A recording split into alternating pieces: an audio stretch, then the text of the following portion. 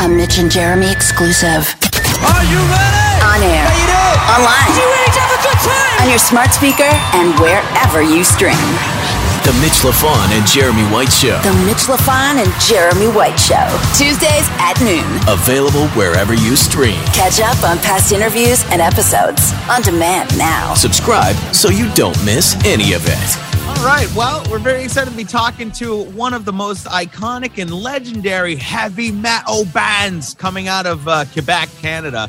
Brand new record coming out. It's actually out now, available wherever you get your music. Synchro Anarchy. That's a bit of a tongue twister. Synchro Anarchy. Available now wherever you get your music. Very stoked to be talking to the one, the only, Denis Snake Bélanger from Voivod. Bonjour. How you doing, man? How's it going? How are you? Good. Very Pleasure good. to Very talk good. to you. Before we talk about this music, I want to talk about your beer that you put out not too long ago. A friend of mine loves it. Talk about that. How do you make Voivod beer? How does that happen? Well, we deal with a friend of ours that has a brewery, a microbrewery. Yeah, right. Microbrewery, yeah. And it's the second beer we released. The first one was Plus Apple Cum, which was a taste of Moose Apple Cum. What? Plus Apple Cum. It was one title from it's Moose Cum. It's great. Circuit. Yeah. It was like very Canadian. Moose Cum. There you go. Yeah, they get it up in Chicoutimi. Yeah, it was a good beer, but it was kind of like tasty with a pine kind of thing. Nice. Really special. This one is more like creamy caramel. The Lost Machine, yeah. I think it's the better one. It's so funny how metal bands, they put out signature beers and stuff. And I'm waiting for somebody like how do you get the taste of metal in beer, Oh, you should ask for Chewy. Chewy is the specialist in beer, He's always But hey, metal and beer, they go hand in hand. So yeah. We'll have to have a Mitch and Jeremy show beer. Yeah. That'll be good. Yeah, but it happened when we travel the world, so we have a chance to taste all kind of beer from everywhere. So where was your favorite beer to try? Actually, I love all kind of beers. Like even the commercial beer. Sometimes you just want a beer, not like a fancy stuff too much. It's just like about 50. Sometimes it's good. Depending. Hey, it does the trick, right? Yeah, right.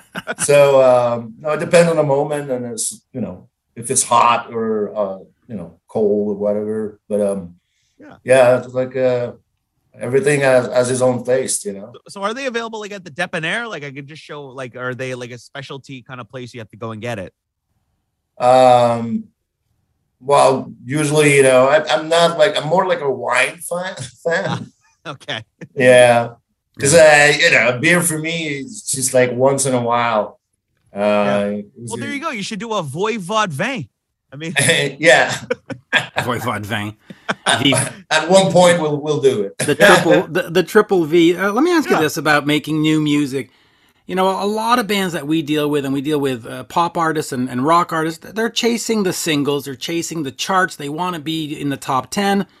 Voivod obviously is not a chart band. So how do you sort of decide how you're going to put this music together, and what are you chasing?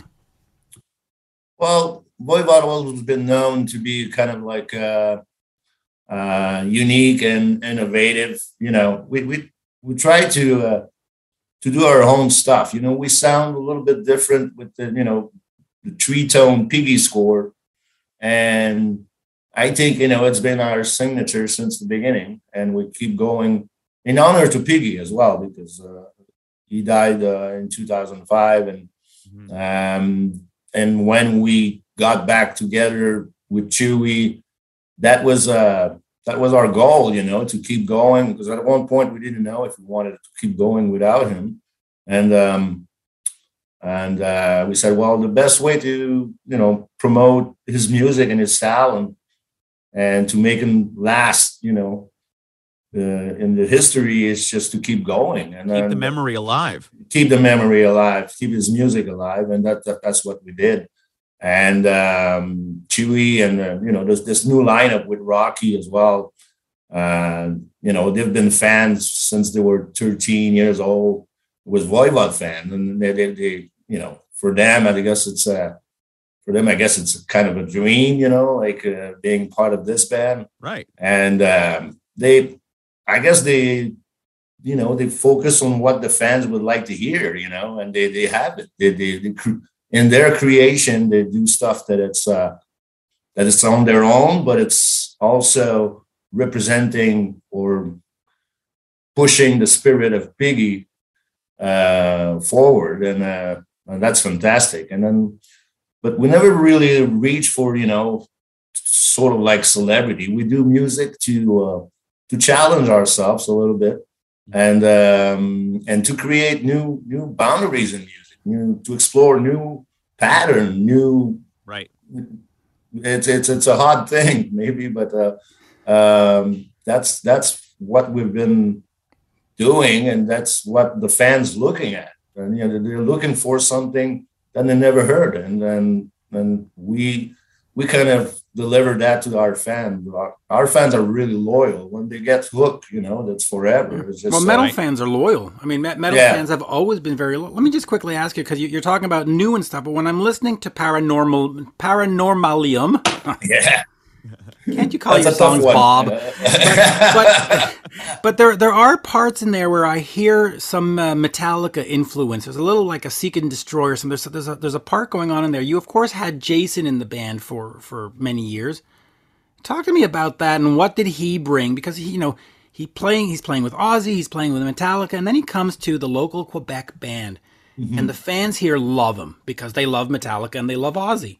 Yeah. What did that do to you in terms of making you more popular, but also musically? Because he's come in with these big ideas. He's played on these big songs.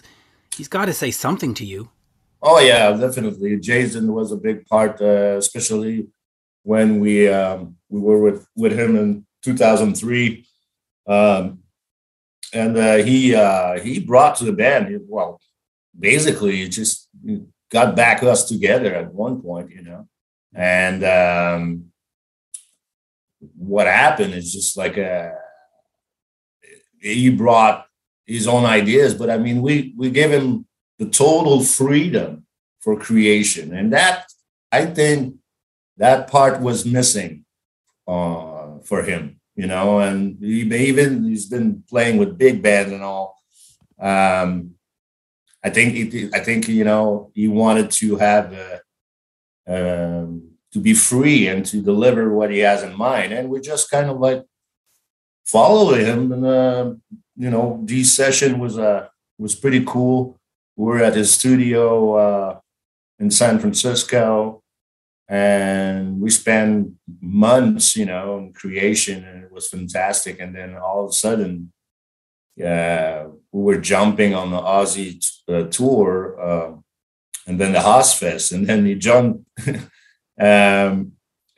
switching with Robert Trujillo, kind of thing. And it was a fantastic period of time. It's just like it was a dream come true for us. And I seriously, every night, you know, playing with Ozzy and all these artists. The Ozfest is, you know, there were Korn that was there, you know, Marilyn Manson, and all the big names. Yeah, and we were in the middle of this, and we couldn't believe ourselves. We couldn't believe we were there. It's just like I had to pinch myself and pinch Piggies, and it's just like, is this real? Right. Yeah, we had such a good time.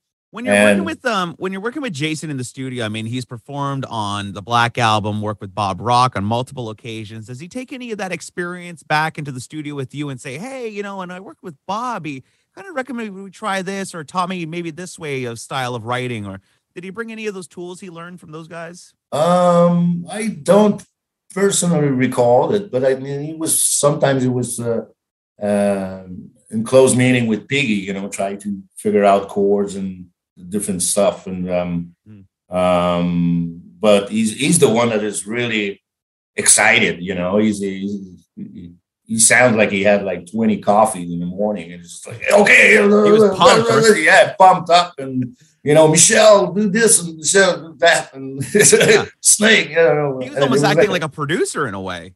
Oh yeah. And but we had, you know, people around, his own guys, people around. But he was fantastic. I think he managed to get this record done fairly quickly, and you know. Yeah.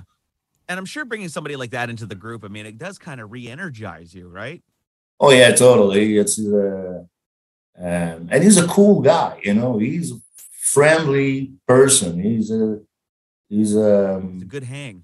yeah. He is. And then I could feel the excitement he had, you know, being in Voivod, because I think you know he realized many things. All his dream in music, you know, being part of Metallica, being part of Ozzy, and being part of Voivod, I think he had all these three dreams in his life, and they all came to fruition, you know. Yeah. And, I was going to say, and I'm sure it was exciting for him too, because for him to go from being in Metallica, I'm sure it wasn't really much of a collaborative effort with those guys, with Kirk and James and Lars, and then he come into Voivod. I'm sure he had all kinds of ideas, and he was finally free to explore some of those.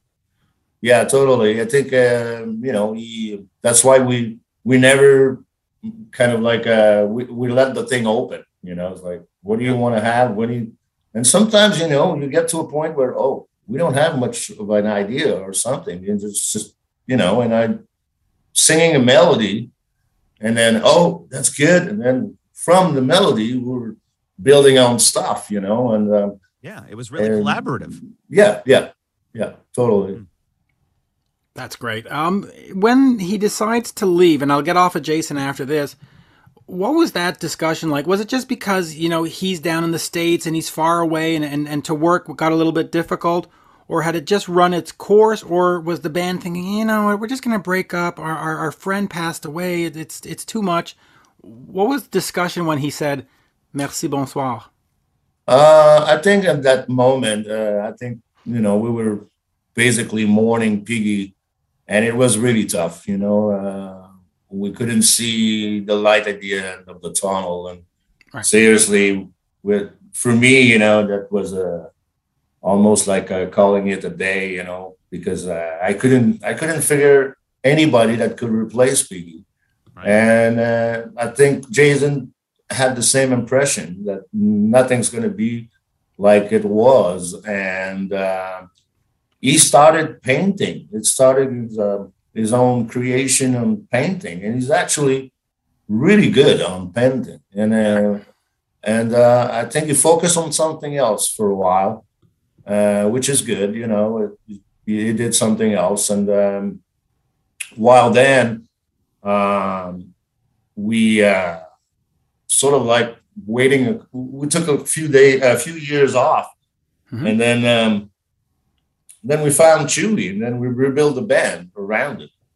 And but at that point, he was somewhere else. I think. I think you know he really enjoyed spending time with his wife and painting and doing like expositions. Exhibitions, right? And so I guess in that part of his life he was somewhere else, and but on our side we were super excited to rebuild the band around Chewy, and so we went on, you know. Let me quickly talk about Denis for a second, because he is there at the beginning. He is one of the original members. He passes away. Now other bands have had members pass away, and they continue. When you continue and you started playing for that first time, you do that first show, do you feel, wow, this is a celebration of everything? Or do you sort of feel guilty, like, il est pas là, he's not there? Where were you emotionally? Were you sort of feeling guilty that you were continuing and he wasn't there? Or were you feeling like, no, we're celebrating him, we're celebrating the band? Well, there's both feeling were there. I mean, we were a little bit anxious that people, because we had a chance to play the Heavy Montreal. Yeah. And that was our first show without him. And we were like really excited, but anxious of the reaction of the people, you know. Voivod without Piggy, is it possible? And I remember there's one emotional thing is that I had Piggy's guitar on stage, and at one point at the end of the show, I took the guitar and righted it all up, and everybody went crazy in the crowd. I was there. And I saw that. That was great. And then, you know, for me, it was mission accomplished. I think, you know, we had his benediction from from the sky, and Chewy did a fantastic job on guitar, and from that point on, because we didn't know if it was just one show, that's it, and then after that, we realized that we could continue and honor Piggy every night. That's one good thing. Let me quickly ask you about Chewy. When you get Chewy in the band, are you looking for a guy that plays like Denis, or are you looking for a guy who's completely different to bring a new sound, or you're just looking for a guy? We were looking for, you know, someone that could play it, right? And just that. It's but not a copy. You're not looking for a guy to copy him. No. No, because Chewy, he brings his own thing, you know, in the composition, but he nailed every note on what's on the record, you know. It could be old record, Dimension 8, Killing Technology, the first album, whatever.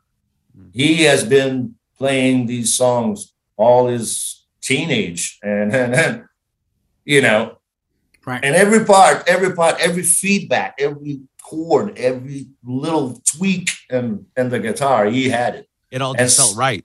And seriously, the first time we auditioned the guy, I had goosebumps. I closed my eyes, and it's like Piggy was just there, right. And it was fantastic. And I seriously, I said, "You got the job, man." It's maybe he was almost channeling Piggy in a way, like in the yeah. And for him, he's and especially for him being a fan, I'm sure that, you know, I'm sure he wanted to do the music justice. Yeah, totally. And for him, it's one of his idol, you know, and so he does it in respect. But when it's time to do new composition, he bring his own thing too, you know. Yeah, which is always good, you know, a sense of originality, but there's something familiar as well. Yeah, totally. The brand new record for Voivod called Synchro Anarchy, available now wherever you get your music. The new single, of course, Paranormalium. You came up with that line while you were writing the lyrics. Talk a little bit about that. I mean, how do you come up with a word like that?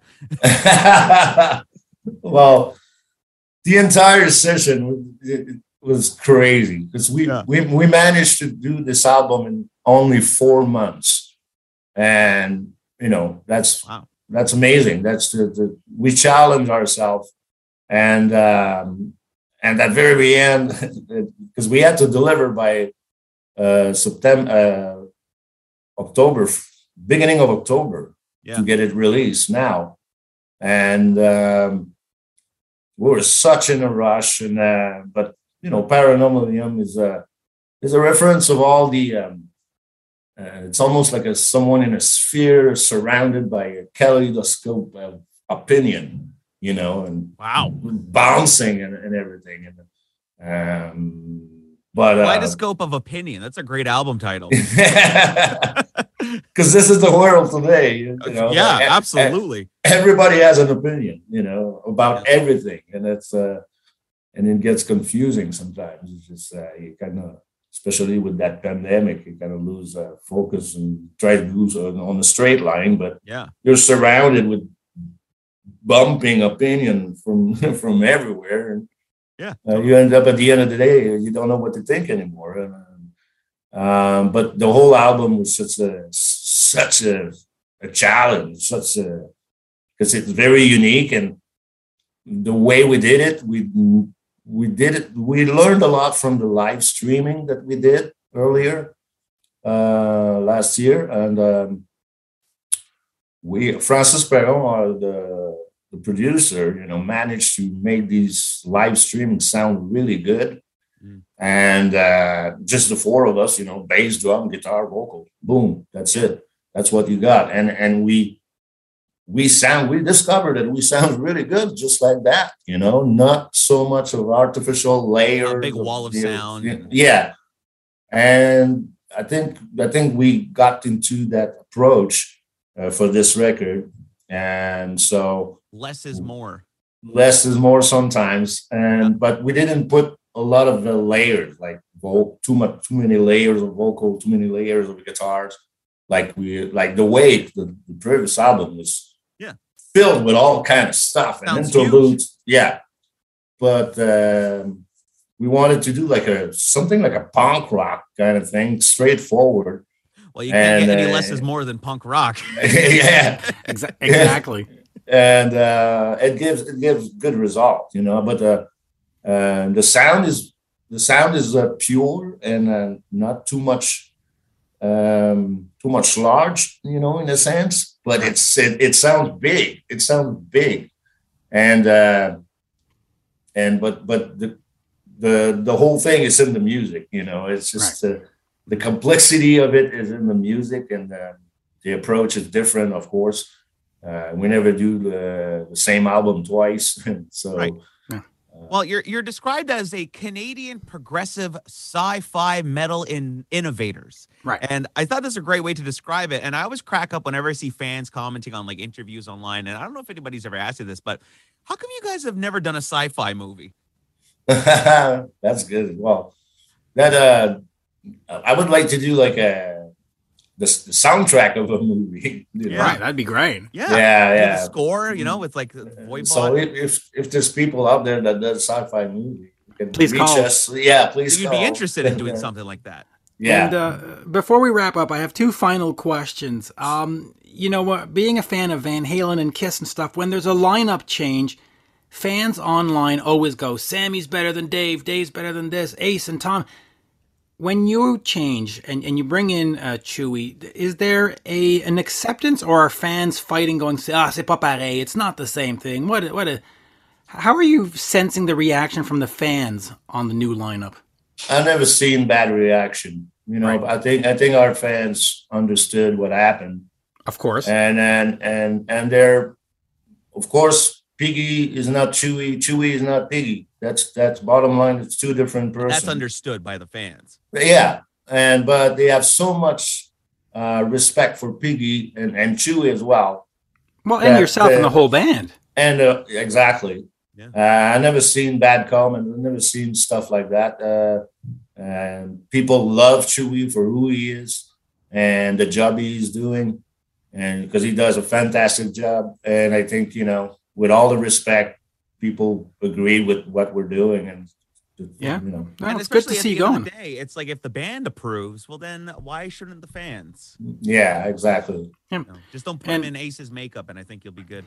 that would be funny, actually. And I'll ask you the one last question, which is more like the pop radio question. But it's always been said that one of your influences was Genesis. So I want to know: are you Peter Gabriel Genesis or Phil Collins Genesis? A little bit of both, I would say. Invisible Touch is a great record. Yeah. But actually, you know, it was more the basic influence from Piggy that we brought to the band when we started up. He was a prog fan and listened to Gentle Giant, you know, Genesis and God, all the jam bands, all the wankers. But I was more on the Sex Pistol kind of side back then. You were the punk guy. He was the progressive side. You know what? Now let me ask you that. Come on, Supper's Ready is a great tune. Well, hold on. He's the punk guy. He's the progressive guy. How did you guys come together and create the sound? I mean, is that the secret to it? Opposites. I guess it was. Well, he was a little bit older than us, Piggy. So he had different kind of influence. I mean. Yeah. He was able to play Emerson, Lake and Palmer backwards, you know, that kind of geek, you know. He was creating his own sound, dismounting his pedal board, searching for something new, you know, in the sound. And he was a real innovator in all sort of ways, you know, in the music, in equipment, always trying something different. And we were just joining this guy. And then, you know, we were good at our instruments, but, you know, we're still learning. And he was like far ahead in his process, and we learned so much from him. And I remember when we started up, he was like playing stuff backwards with his turntable, and You were sampling things. Yeah. And he was a real innovator, I think. And with our own influence, that's what created Voivod. A trashy, back then it was like trashy punk, prog, mixed together. And that's what created Voivod at the beginning. Let me ask you, Ramones or Misfits? For me, Ramones. There you go. Teenage Head. Danzig's upset somewhere with that answer. Blitzkrieg Bop. But though Mother is a great freaking song. I'll give you that one. We are 138. Come on now. Yeah, but Teenage Head is really good. Yeah. Yes. Fantastic. There Well, you go. listen, brand new record from Voivod, Synchro Anarchy. It's available now wherever you get your music. Is there CDs? Is there vinyl of this? Or are you guys sticking to the streaming? Can I get a CD or is it? Yeah, you can get it whatever you want. Yeah, available on all the formats. Yeah. Yeah. There you go. Yeah, different colored vinyl, which is really cool for the fans. Awesome. Black. Yeah. It's death metal, so like is it like dark gray and like black? Blood splatter. Blood splatter, or are you doing like a a rose fluo, pink fluorescent? Yeah. That'd actually be funny from a death metal band or whatever to get Yeah, super neon. fluorescent pink, green, super flamboyant over the top. candy apple green. Yellow. man. Hello, there you go. Thank you, sir. As All we right. say. It was great to see you. We'll chat soon and best of luck with the record. Okay, thank you very much, guys. Now back to the Mitch LaFon and Jeremy White Show. Woo! All right, let's get right into it. Of course, brand new record came out just around Christmas time. Live record coming out too, and of course, they're featured on the Peacemaker original soundtrack, HBO Max, which is basically coming to a finale. The big song, "Come On, Come On," available on the Peacemaker soundtrack. Go check that out. Welcome to the show for the first time, Nashville Pussy. What's happening? Glad to be here. We're virgins on this show. Yeah. You are. We were Though just I have joking- interviewed you in the past, so Yeah. we're semi-virgins. We were just joking off the air about saying your name. It's Rider Size, and I said, "Oh yeah, Rider Size." So, do you guys have the brown M&Ms on your Rider thing, or? No, man. A fish wrapped in a page from the Bible. Yeah. Of course we do. Yeah, you gotta. It's the classic thing. You gotta have the no brown M&Ms in your Rider. You know. I pitch for peanut butter, and I don't get it. I pitch a bitch a lot of times. It's true. In far corners of the world, yes, they have to find peanut butter for me in Scandinavia. I go, God damn it, it's a little peanut butter, man. Have they even heard of that in Scandinavia? It's non-existent in some parts of the world. It's not. That's Yeah, true. it's harder to find, believe it or not. Yeah. So It's work really hard too. that's all. That's the only thing I want too. They ask me, "What do you want in the Rider?" Like, I just want some peanut butter. Oh, choose more. It's like, well, get that first, okay? See, that's news to me. I thought peanut butter was like a universally accepted, like accessible thing. No Reese's cups in Europe. No reason. Yeah, you see? Yeah. Well, it's just like you can't get Kinder over here, so. Oh, you can now. You got them in Georgia. You got them in America. Every kid has Kinder stuff now. They have them in Walmart, and it's just Look that's at pretty that. cool. Blasphemy. Blasphemy. Let me just quickly get to the Eaten Alive, because the one thing that Nashville Pussy has consistently been known for or done is the live show. So first of all, is this a live album, or is it recorded on Pro Tools in your garage? Check this out. No, man. No, it's the opposite of recording I Pro mean, Tools in believe our me, garage. it was recorded on our sound man recorded it while doing sound, and all we did was depict certain performances, and we couldn't do anything Mostly from about it. Manchester, I Could not add anything to it. I think, believe me, if we could have made Kiss Alive out and doctored it, I would have done that. We can't do it. We couldn't do a thing. We No, had to we take it wouldn't away. have done that. It sounds fucking great, man. It sounds great. It's exactly No, it sounds what great. I'm not saying that. I'm just saying, like, people tend to get performers tend to get like fussy over about it, and that's why we have our studio albums sound like they do, because we've fussed over them. Well, this live record, it is how it happened. Yeah, it is how it happened. That's how it got laid down in England. And warts and all, warts and all, man. And people like it. I'm just saying it's more it's for the fans, because people have always said like you need to have an album that sounds like you do live, and I finally figured out, well, I have no idea what that sounds like. I'm on stage, Right? So I asked our sound man. I said, make this sound like a freight, like we do live, but more like a fucking freight like train. a freight train, because the drums tend to be a little louder, and the bass a little louder live than it is on your record. So it's pounding, man. We wanted it. We told him to master it just like right below where the needle jumps off your record player. It's Just pushing before it. the red. Yeah. If you already have your settings on your stereo or your car stereo or whatever, a little too much bass, this thing's gonna go. It's gonna knock the crap out of that. But yeah, it's great there. Everything's there. It sounds amazing. So was it recorded multi-track in Pro Tools and then mixed in post, or was it literally like left and right out of the board to tape and that's the record? Our sound man had a laptop. Yeah. And then he got the recordings and then he went and mixed it back in his apartment. But I think he had room mics too. So his room mics. He had some room mics and he knew what he's doing. He's smart. His name's Dave Bennett. And he's excellent. We're going to stealing hire him him forever. Please don't steal him from us, because he's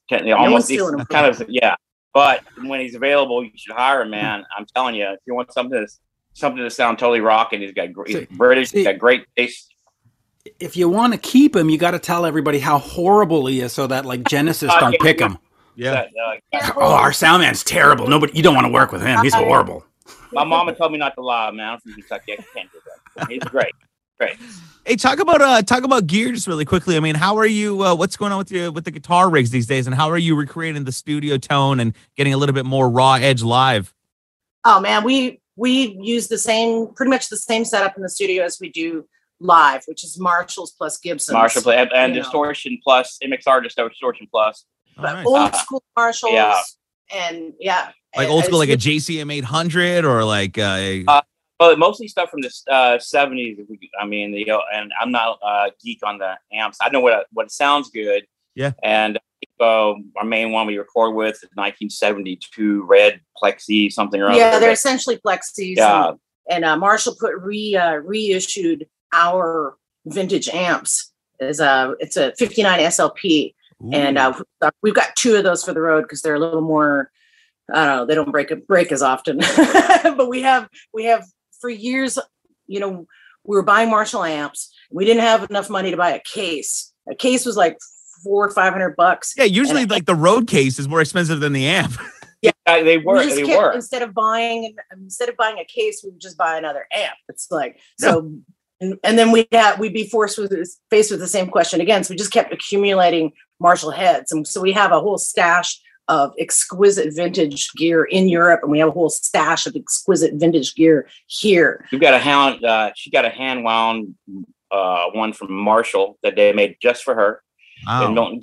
Yeah, man. Went to Marshall. Yeah, all the stuff we like is used to be cheap, and now it's really expensive now. So because we have good taste in it. So yeah. And then in the studio, we always add in this old classic Champ, which is a Fender Champ, which is from when 55 or something like that. I think it's one of the ones that like they use in like Derek and the Dominoes or something like would use. But it's like a little small box, right?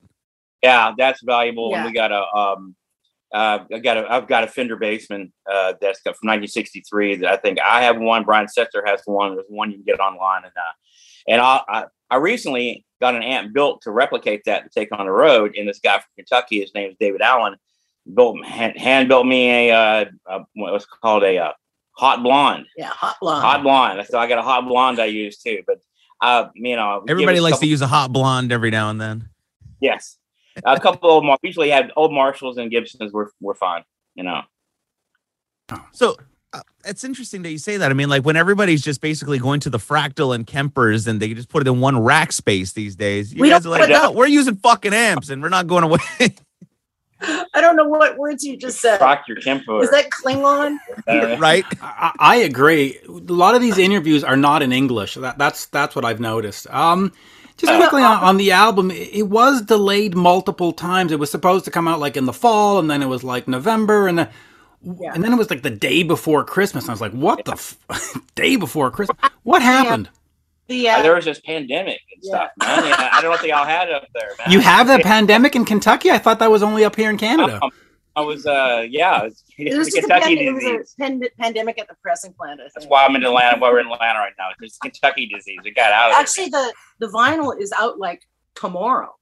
Right. It's like Oh, the cool. CD came out officially, for Christmas. Right. Get Eaten Alive for Christmas, and now Eaten Alive again for Valentine's Day, which is kind of Hey perfect. now. Hey now. Yeah. I kind of like that. Yeah. Talk to me about the song on Peacemaker. How does one get? Because we've talked to a lot of the other artists, and they said, "Well, we actually didn't know. All of a sudden, we're on TV. What happened with you? What's your story?" That's pretty much it. We've been in like contract negotiations for about a year and a half. And all it is like, this might happen. And it's like, we're cool. And then it's like, this might happen. And like, that'd be awesome. And it was like, this basically went on for like a year. And you don't hear whether or not, I mean, you assume you make the final cut. We actually had a friend of ours who's an editor who said, hey, I heard your song in this cut. And that was 6 months before it came out. And still like, you just can't count on it basically. And so in the end, we got texted by actor Earl Brown, who's a friend of ours, who's in Deadwood, and he's like, "Hey, congratulations!" And we're like, "What are you talking about, man?" He's like, "You're in the new Peacemaker." Like, what? And it was in the trip. And but yeah, the whole thing turns out to be a surprise by the time you like an incredibly pleasant, amazing surprise. It's the third time we've had something on HBO, and it's like I think we found out when it happened. Yeah, it's like we're going to be in, and you're going to be Sopranos, and Entourage, and yes, Wow. So what does that do for the band in terms of visibility and ticket sales? HBO actually pays money, so that's good. Yes, that's really good. It usually gets us out of debt. I think we were on one time. Our Sopranos money got us. We had broke down on the Zakk Wylde tour in the middle of nowhere, and our band had been totally told how the whole transmission was out. So it's good for stuff like that. Keep us going. It's the rainy day It's the rainy day plan. It is, man. It's mailbox money. Good news, yeah. Well, let me pick up on that for a second. What keeps you going? Because you're not doing the Ritz-Carltons and the private jet. Why at some point don't you just say, you know what, I'm just gonna go work at Ralph's and just fuck it? Fuck that. What the fuck are you talking about? Ralph. Do what? Spit whiskey on people? Put in their face? I'm not gonna get a job at Ralph's. It depends on what country you're in. Like we spend most of our time in Europe. So right. If we were dependent on the United States, we might be working at Ralph's. I would be working at Ralph's. But we'd be the boss of Ralph's, man. That is. It'd be odd to roll up in like London and see you working at a Tesco or something like. I'll make sure that doesn't happen. That's never ever gonna happen. I'll make sure it doesn't happen. You'll never see us do that. I haven't had a job in 26 years, and I don't know. I don't think I've ever. She's never punched the clock. She was always. Listen, punching the clock isn't very rock and roll. Punching the clock, going up on stage and tearing the house down. Yeah. I used to punch the clock at Sizzler, and when I had plenty of jobs where I punched the clock. I hate that clock. What was the worst job you had? Me? Yeah. Oh God, long this interview. I don't know, man. I'm just gonna go with busting tables at Sizzler. Or God, man, I used to work at Billy's Barbecue. It's pulled pork. Like that's when you it'd be freezing, and you'd have to scrape all the fat off with your fingernails, throw it in a bucket, and you throw the pork in the grinder, and it'd be hot, like 110 degrees during summer, and you'd have to wring out the grease in the bucket. Yeah. God, that must have stunk like ass, man. At Pig's Ass, yes. Yeah. Like we had pork butts. It was from pork butts, yes. But I'm sure the freaking food was really good at the end of the day, but didn't sell. You're like, here's some pulled pork. I'm a snob, and this was in another part of the Kentucky, and I grew up in the Kentucky barbecue part, so I was like, I'm not eating this. That shit was swill compared to the good stuff. It really was. They had a microwave. They had microwaves there. It's like, what's these microwaves here for, man? Yeah. It's not authentic barbecue. Not yet the microwave. No, it's ridiculous. But I wouldn't. There's nothing worse than going to a restaurant. Yeah, I'll take the pulled pork sandwich. It's fresh, right? Oh yeah, it's fresh. Microwave. We're supposed to keep it. Well, you cook a big bunch of it. You keep it all simmering in the juices all together and stuff. So it's sweet. the fat and all that. Anyway, let me get over to My Sharona. You worked with Eddie Spaghetti and Frank Meyer. Frank, who's a fantastic guy with the Street Walking Cheetahs. Talk to me about putting out the My Sharona video recently, and what was it like to recut one of the all-time classics? Well, I don't know if you know, but my part in it is I'm acting. Right, you're in the video. Yes, I'm in the video. They've got this great duo album, Eddie Spaghetti and Frank Meyer on Kitten Robot Records, and they had the original guitar player from the Knack, Burton, come in and do this spectacular solo, and he didn't want to be involved in the video, so they blue skied and said, "Who can we get for the video?" And they're like, "Ryder, what are you doing?" And of course, I agreed to do it for a taco, and the rest is history. So you didn't play at all on it? You're just the video person? No, both Frank and I. It's neither Frank or I playing the solo. The Knack original guitar player. Yeah, it's the original guitar player from the Knack. Yeah. So my job was to recreate. Which is more work than... Yeah, it's actually harder than learning the bit. Because you're kind of miming it on stage, but you need to know where it is on the fretboard. Like, nailed it. I totally nailed it. Yeah, that's why it looks original. That's why it looks real. But yeah, I was just going to say, you had the guitar player from the Knack come in and cut the solo, or is it like from the original session? No. He came in and cut the solo for it. A lot of it's the same, and he's got a few little, I heard that Knack. I grew up with the Knack. I'm old, so it's like that was my one of high school records, and the solo is a little different, but man, he nailed it. He can still play it. It's a really good. He doesn't want to be in a video. Yeah, it's for a pop song, it has a 1.5-minute guitar solo or something. It's amazing. Yeah. It really is. Wow. What I find amazing is that the press release says that Ryder is on it, and it's just like, now we know she's not. Oh yeah. No, it doesn't say that at all. Well, that was my understanding from what I read. But anyway, all right, there you go. I think that I play the guitar player. Yeah, nice. Well, all right. Guitar player one, right? Guitar player one, yeah. What's funny is that this is very similar to another project I did many years ago when I was in a band called Dick Delicious and the Tasty Testicles, where I came in and helped be the bells and whistles on a record that they were doing. I played guitar on 5 songs. And I thought, well, this is fun. I got, a few weeks off. I'll dick around with my buddies. I'll shine up their shit.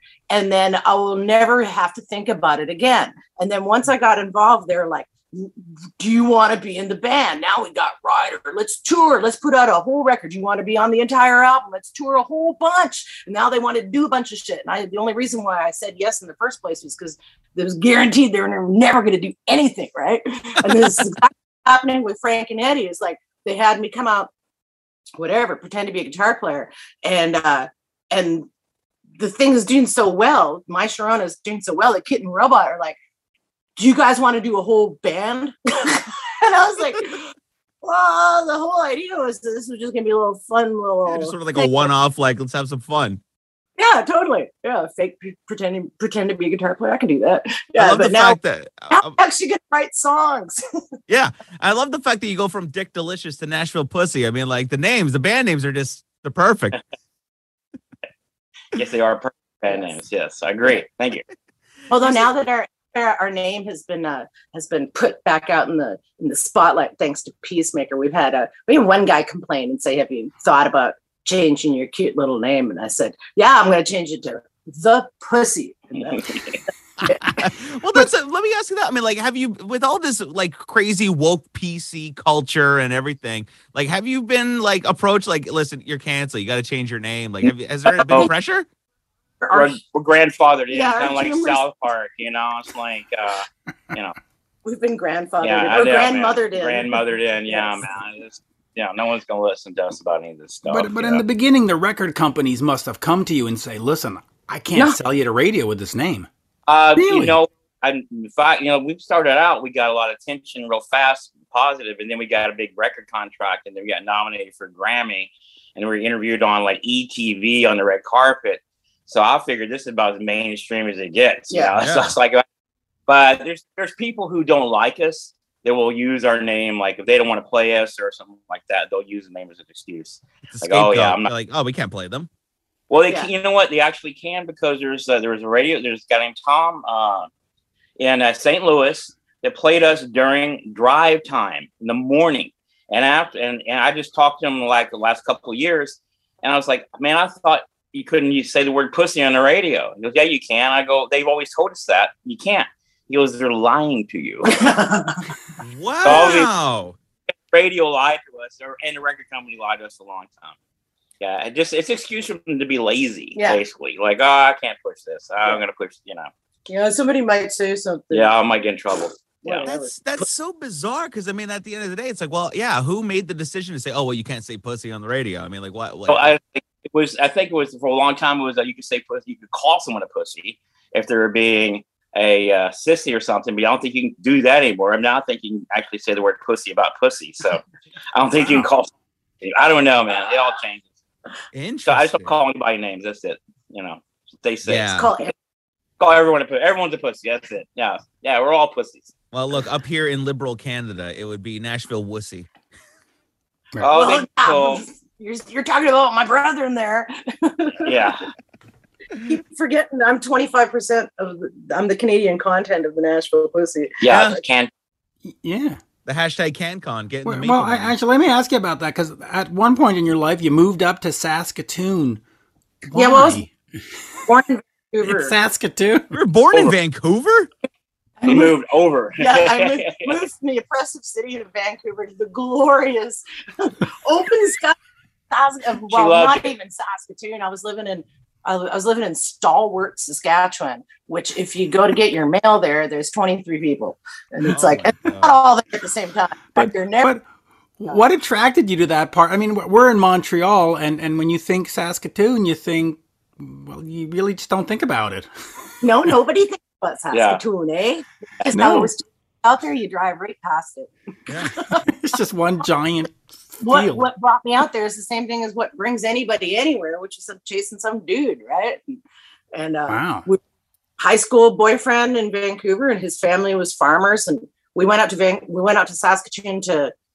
I think we were just there for. It's just going to be like a year or less, and then we were going to move to Montreal, and I was going to go to Concordia Art School, and he was going to go to Laval for agriculture, and we'd sent our transcripts off, and this is the old days when mail existed, and and there was a strike, and our transcripts never made it to Quebec, and so we had about 10 seconds to decide what university we wanted to go to, and we're like, well, we can go to University of Saskatchewan, and we'll do that here, and then we'll move to Montreal, and then by the time we got into university, it was fucking great, and we had everything we needed right there. It was wonderful. It was like they have a really good art school, surprisingly, and I graduating Bachelor of Fine Arts, and I drove a tractor every summer.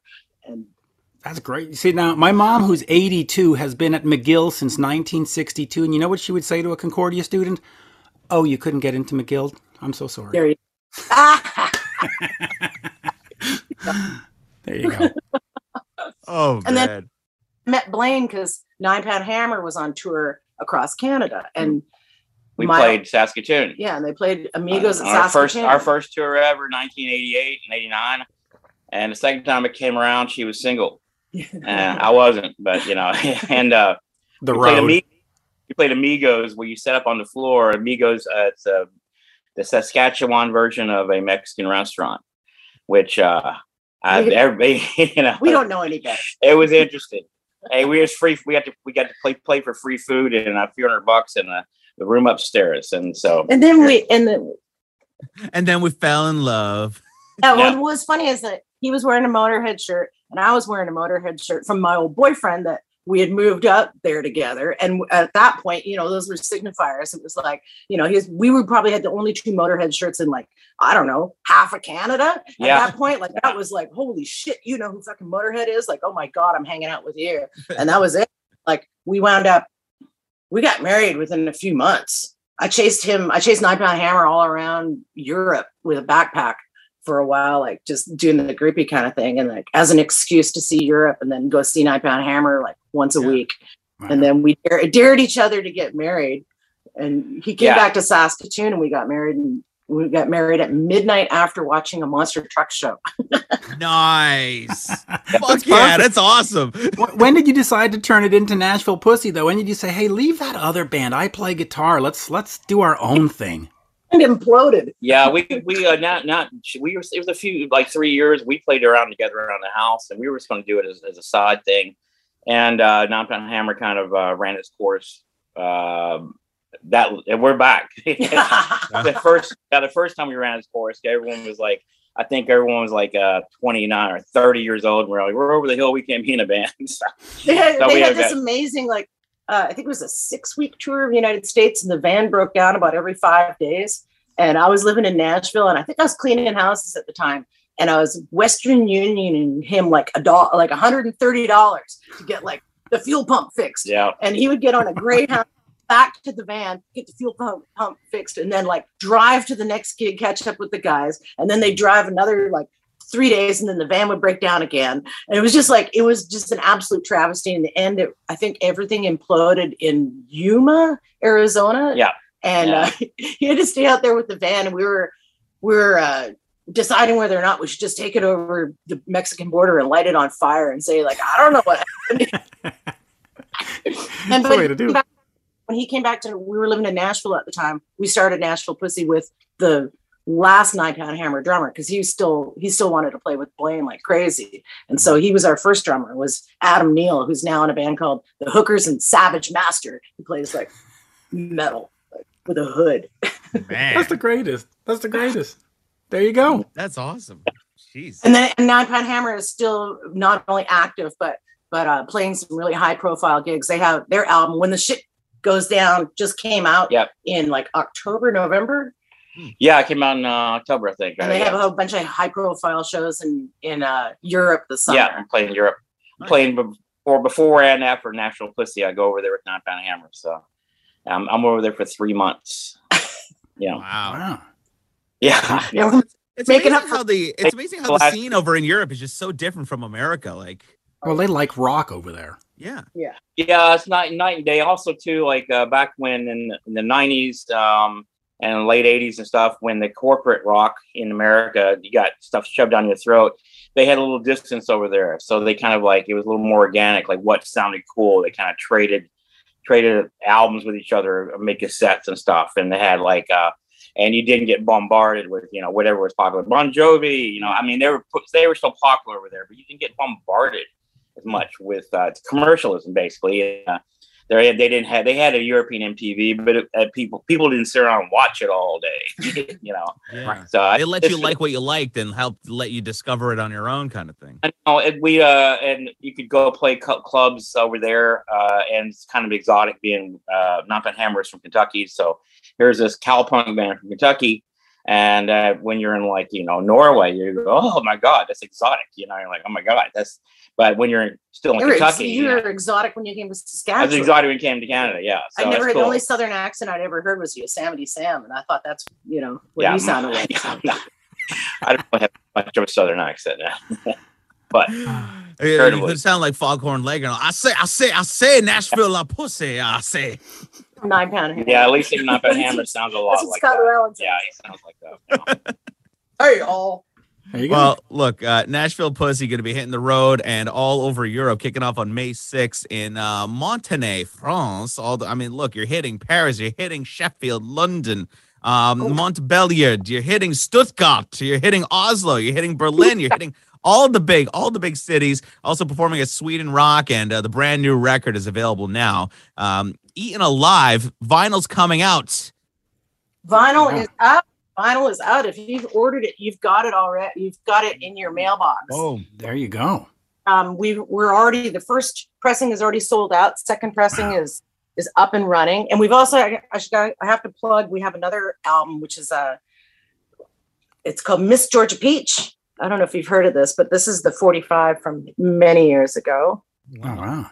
look at that. And it features members of Nine Pound Hammer and me and Miss Georgia. And vinyl is coming out on the CD is coming out on Rumbar Records. It's called Aloha from Kentucky. And this is something that Blaine and I, it was a project we did with some friends, with Miss Georgia and her husband Travis probably over a decade ago, right? Oh yeah, like 13 years ago. Yeah. Yeah. And during, all this downtime, people are finding what they've got in the archives, and they had it all remixed. They had Daniel Ray, who is one of our favorite producers and works on all of our stuff in Ramones. And he's done plenty of work for us. And now he got involved with Miss Georgia Peach. And so this is coming out right now. And it's more like country rock. It's country. It's just got country. Yeah. Like, hold on. Are we talking like Buck Owens or Alan Jackson? It's like a garagey version of punk, but I mean, the garagey version of country, but it's done. It's well played. And I sing some duets, and Ryder sings some duets, and Ryder plays mandolin on there, and she plays keyboards on there. And it's like a country set you would hear in like a punk club or something. Yeah, Georgia and I sing a same-sex version of Jackson. Yeah, which is nice. Fabulous. It's just really, really good. Yeah. I'm glad it's coming out finally, because they've been sitting on it for just 2007 or something like that. Yeah, it's been a while. I was gonna say, as a Japanese bonus track, you should do like a thrashy, punky version of like Eddie Arnold's Cattle Call or something. That one's a great one. Yeah, that'd be awesome. Doing the yodel part, but Anyways, Nashville Pussy. Make sure you check them out on the Peacemaker soundtrack, brand new record, and of course, all this awesome stuff that's coming out. Really cool. 2022 is going to be a good year for Nashville Pussy. I like it. Yes, crazy, man. Yes. Coming out of the gate like wildfire. I mean, you're on the #1 TV show in the world. Okay. Yeah, you can't really go wrong. And you know what? It's only in the States right now. The tsunami wave of publicity for Europe is coming in the fall, so you're going to get a second go round. All right. Yes. Yeah, we had to. I'm on so many so much social media now about Peacemaker that we had to watch like the latest episode yesterday. It only came out at midnight, and by 8:00, I already had 2 fucking spoilers, and I was like, God damn it, we got to watch it now because I'm figuring out who's dying. It's really, really good too. It's so man. funny, man. I don't like anything, man. We don't like anything. We like that.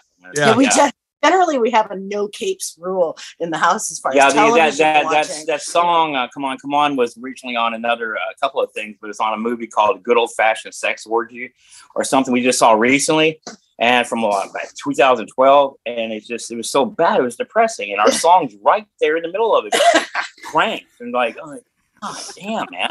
It's a bummer, man. We promised so much more with Good Old Fashioned Sex Orgy. Yeah, it's like we have that Good Old Fashioned Sex Orgy? Yeah, we can.